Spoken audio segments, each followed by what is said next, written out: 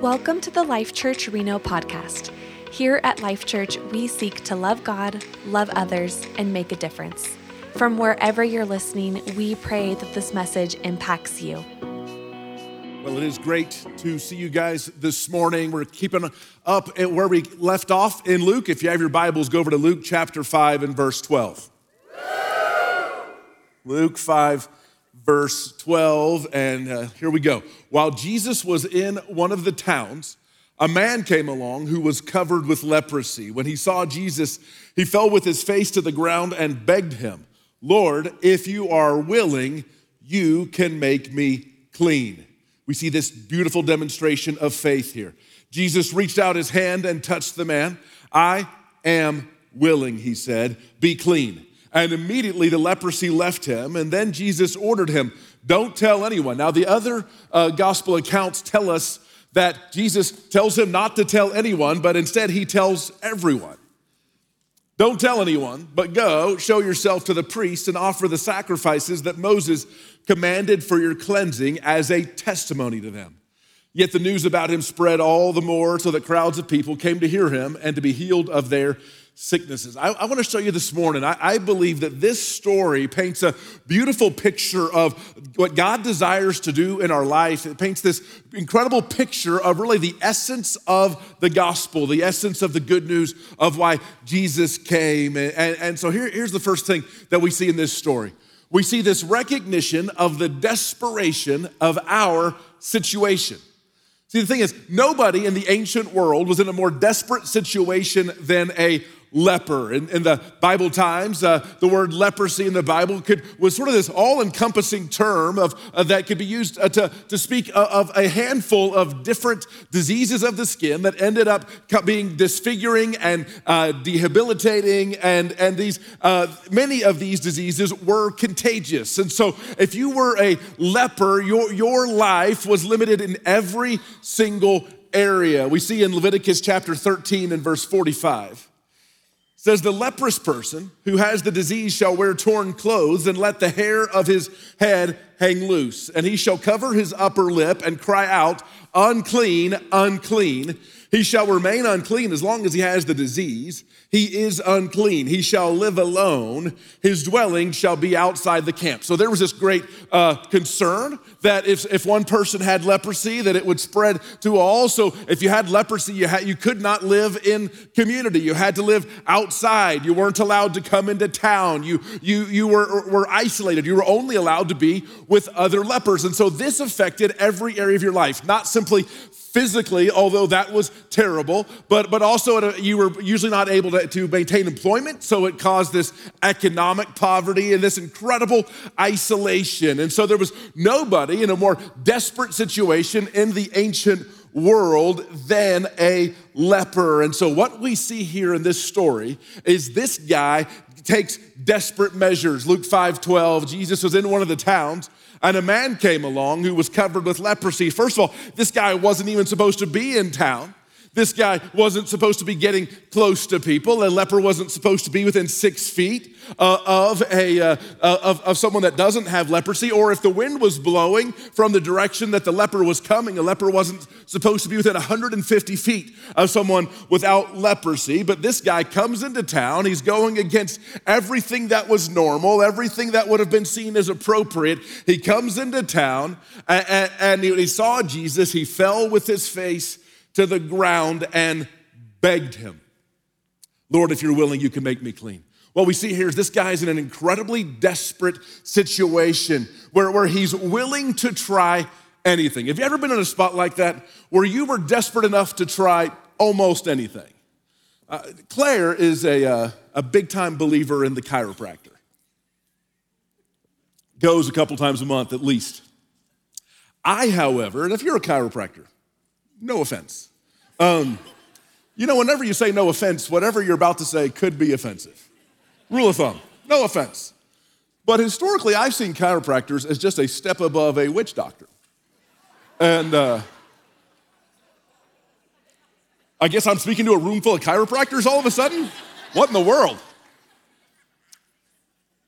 But there's been a handful of times in my life, the first of which was when we were at Disneyland, and The nature of the shuttles at Disneyland is if you're not looking where you're going, you might hit your head. And I did. And so then my neck was so jacked, I didn't want to go to Disneyland or do anything else.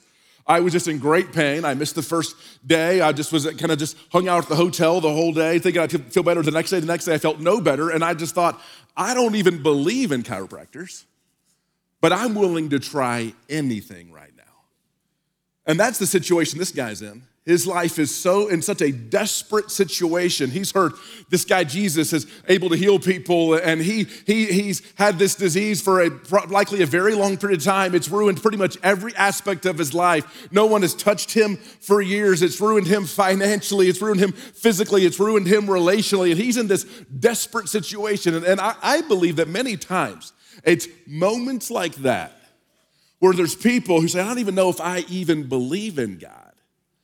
But I'm so desperate, I'm willing to give him a try and see if maybe he's real. That's what's going on with this guy. He's in this incredibly desperate situation. I'm here to let you know that I'm speaking to a room full of chiropractors, that I went to chiropractor Orange County, and it did help me. And I became at least a chiropractic agnostic. And so But what we see is this guy's in a desperate situation. And here, what we see in the Bible is this. Leprosy is a picture of sin in the Bible. The first mention of leprosy was to Moses' sister as a punishment for her sin. And so because of that, leprosy was oftentimes seen as having like a spiritual significance, right or wrong. And so it's this picture of sin. And we see these similarities in that sin and leprosy both cause pain. Sin and leprosy both also cause numbness. See, as much as leprosy caused pain, the greatest damage of leprosy would come when people would no longer be able to feel pain. So they would not know if they were that would be why people many times would lose fingers and toes and parts of the body, because they wouldn't know when they had an infection, and they wouldn't know when they had a wound, and they wouldn't know when too much pressure was being applied to a limb, and so pieces of the body would fall off. There was this numbness, and the nature of sin is it begins to have a numbing effect, that the more you sin, the less aware you are of the sin in your life. There's this spiritual numbness, and just like leprosy, sin can seem to be prone to spreading, and it affects our relationships with people. And the thing about leprosy is it also had this effect on people's relationship with God. But because they were declared as ceremonially unclean, they weren't allowed to be a part of the worshiping community, could never go to synagogue or temple. There was all of these effects. So here's what we see. The thing about leprosy and the thing about sin, the way in which they are identical is this. Is both would mess up every area of your life, and both ultimately bring death. And so what we see in this leper is this picture of the desperate situation that we all find ourselves in because of sin apart from Jesus. And so that's what Jesus is talking about when he kicks off the Sermon on the Mount. Blessed are those who are poor in spirit. Blessed is the person who recognizes just how desperately they need God's help. And so this leper clearly is in a desperate situation. He goes against everything normal, goes into town, gets close to people, all the things he wasn't supposed to do, gets on his face and says, Lord, he says, God, I need your help. If you're willing, you can make me clean. We see this picture of the desperation of our spiritual situation. The next thing we see is a personification of transformation through substitution. Let me show you this, Luke 5:13. Jesus reached out his hand and touched the man. I am willing, he said, be clean. And immediately the leprosy left him. Now, the nature of the Jewish ceremonial law, the only thing worse than touching a dead body would be touching someone. The only thing worse than touching someone with leprosy would be touching a dead body. And so if someone touched somebody with leprosy, at that moment, they would then become ceremonially unclean. And according to Jewish ceremonial law, they would have to go through these various purification rituals before they were able to be around people, or before they were able certainly to worship. And so what happens here is Jesus does the unthinkable. Jesus touches the man, and in that moment, the man becomes clean. And in a sense, Jesus, according to Jewish ceremonial law, at that moment became unclean. Now, what we see is this picture of the essence of the gospel, the great exchange, Jesus as our substitute, Jesus taking on himself all that's broken with us while we take upon ourselves everything that is perfect about him, that he who knew no sin became sin, that we might become the righteousness of God. I love how Tim Keller talks about this. Jesus Christ comes and touches him and says the most astounding thing. Jesus shatters all the categories because when Jesus touches him, by the Old Testament ceremonial law, by the way in which religion works, Jesus should have to now go and get purified, but he doesn't, does he? No way. Why? Jesus doesn't say, whoops, now I'm unclean. Jesus says, I love this, I am cleanliness. I am cleanness. I break all of the categories. Not only can't you make me unclean, but no matter how defiled you are, no matter how stained you are, no matter how tainted, no matter who you are or what you've done, no matter what your record is, the minute I touch you, you're fit for the presence of God. The minute I touch you, my cleanness becomes your cleanness. Why? How is that possible? Because Jesus says, I'm not one more religious leader telling you how to make yourself fit for the presence of God. I am the fitness for the presence of God. If you just touch me, if you just come into contact with me, instantly, that minute, you're in. How could that be? So what we see here is this picture where Jesus touches the man instantly becomes clean. In that moment, according to Jewish ceremonial law, Jesus would have been considered unclean. It's this picture of this great exchange, Jesus as our substitute, taking the punishment we deserve upon himself, and that we receive all that is perfect in him. And we see this idea of Jesus as our substitute all through the Old Testament, these types and these pictures pointing to all the way from when Abraham was going to sacrifice Isaac, and he's up on the mountain, and then the voice of God says, hey, don't sacrifice the boy. There's this lamb there in the thicket, in the bush, that he is the one. It's this picture of this substitute, and as a part of the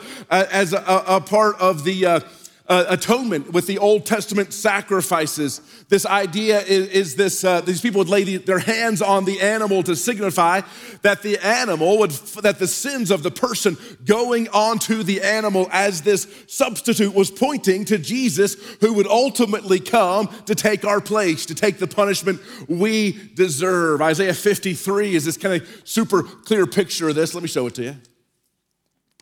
It says, this is written 600-700 years before Jesus would come. It says, surely he took up our pain and bore our suffering. That's what Jesus did for this leper here. He made him clean. Yet we considered him punished by God, stricken by him and afflicted. But he was pierced for our transgressions. That word transgression, just a word for sin. He was crushed for our iniquities, another word for sin. The punishment that brought us peace, remember that word peace, shalom.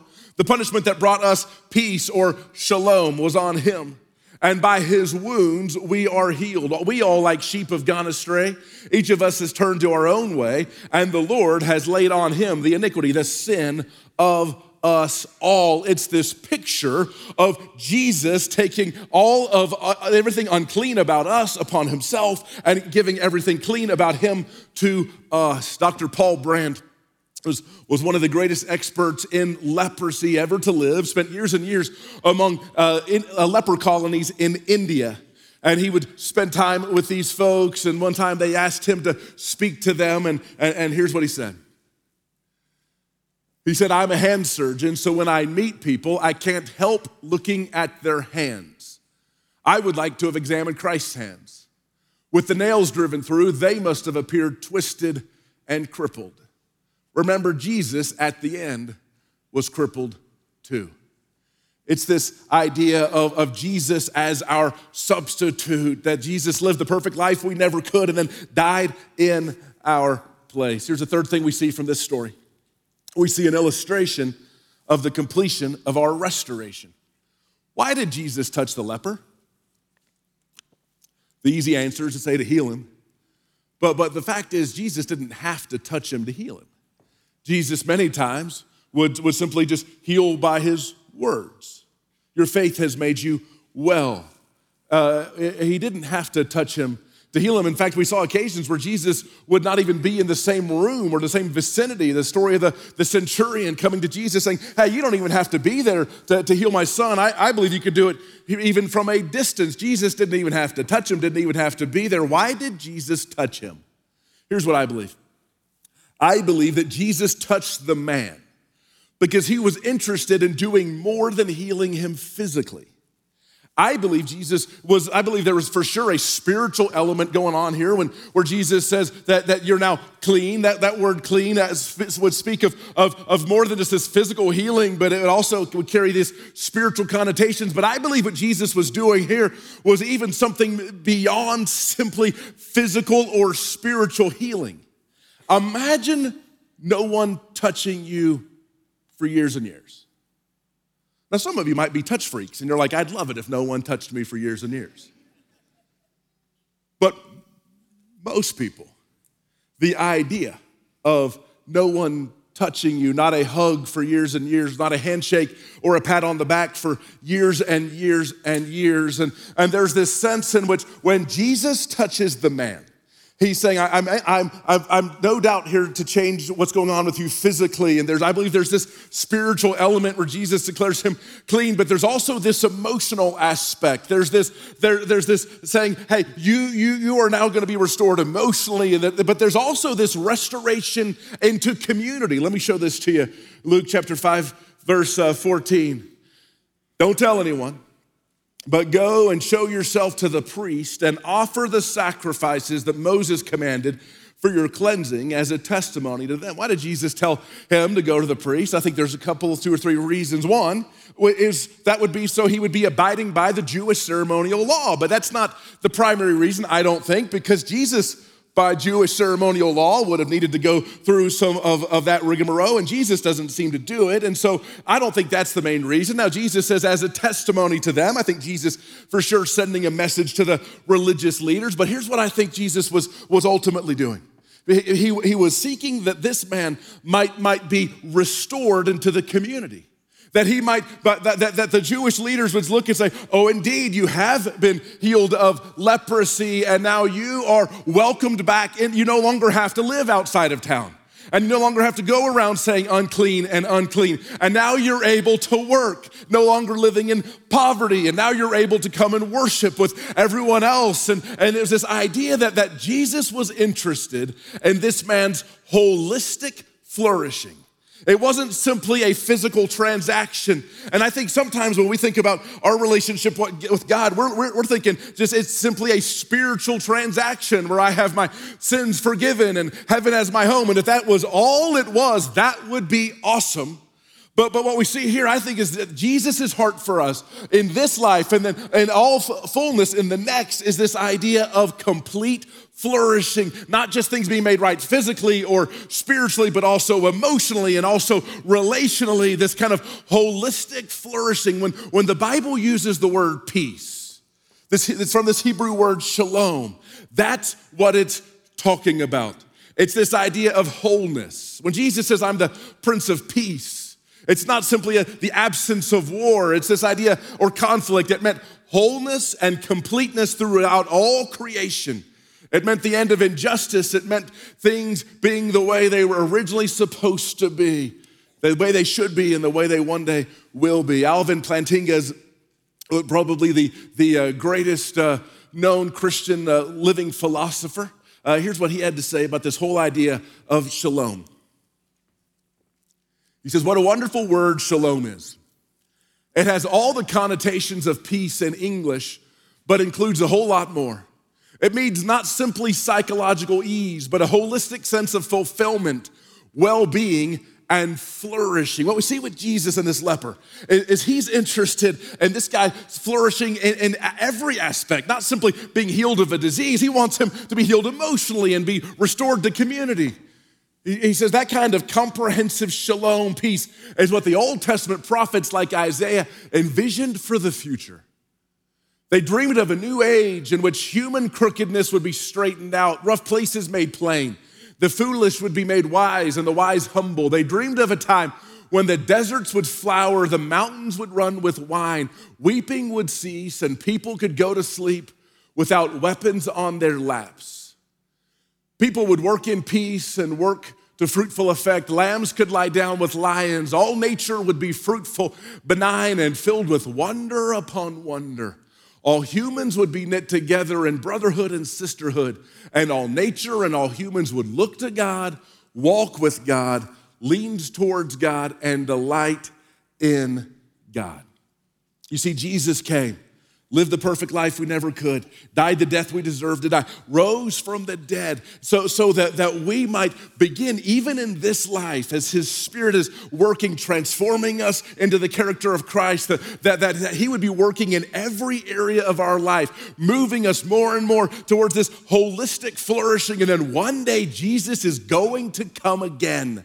And he's going to make everything wrong in the world right. And there will be no more weeping, and there'll be no more sadness and sickness and crying and dying. And so what we see here with Jesus and this man is that God's heart for us, both in this life and ultimately, is to make everything holistic flourishing, to heal all the wounds and all the different pockets of our lives. In a moment, we're going to take communion together. And if you have these elements here, in a moment we'll take this bread, which Jesus said was a picture of his body. And we'll take this juice, which Jesus said was a picture of his blood. Here's what I want you to think about. I want you to think about as we take communion today. I want you to think about just the reality of the desperation of our situation apart from Christ, that just like this leper realized just how much he desperately needed help, to where he went into town even though he wasn't supposed to, and he got close to Jesus even though he wasn't supposed to, and he got down on his knees in front of Jesus saying, if you are willing, you can make me clean. This picture of leprosy is a picture of sin and how desperately we need God's help. And as we take communion, let it be a reminder of Jesus willingly taking our place, that just as Jesus touched that man, making himself ceremonially unclean, that man might become clean. It's this picture that Jesus on that cross took everything broken and wrong with me, every lie I've ever told, every thought I've ever thought that wasn't right. He took all of those sins upon himself for me and from you, the ultimate substitute, taking our place, that this trade might happen where we might receive everything perfect about Jesus, where everything wrong about us went on him as our substitute. And that in this moment we might just recognize that one day, that as followers of Jesus, that the Holy Spirit is working inside of us, working in every area of our life, that God's heart for us is this holistic flourishing, and that one day Jesus is going to come again, and that one day everything wrong in the world will be made right.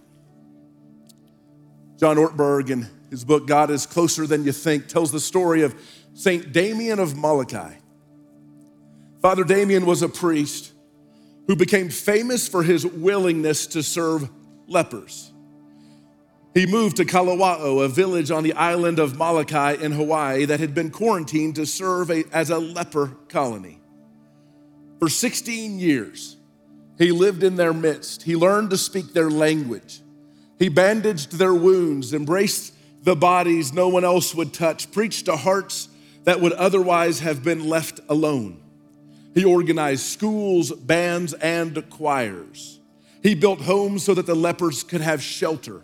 He built 2,000 coffins by hand so that when they died, they could be buried with dignity. Slowly, it was said, Kalawa'o became a place to live rather than just a place to die. For Father Damien offered hope. Father Damien was not careful about keeping his distance. He did nothing to separate himself from his people. He dipped his fingers into the poi bowl with the patients. He shared his pipe. He did not always wash his hands after bandaging open sores. He got close And for this, the people loved him. Then one day he stood up and began his sermon with 2 words, "We lepers." See, he wasn't just helping them, he was now one of them. From this day forward, he wasn't just on their island, he was in their skin. First, he had chosen to live as they lived. Now he would die as they died. Now they were in it together. And what we see in this Catholic priest from 150, 200 years ago is we see this picture of God, the God who would come close, the God who would take on himself all of our diseases, all of our sins, all of our brokenness, that we might ultimately experience all of his beauty and all of his healing and all of his forgiveness. And so let's pray. So Father, we do thank you for Jesus.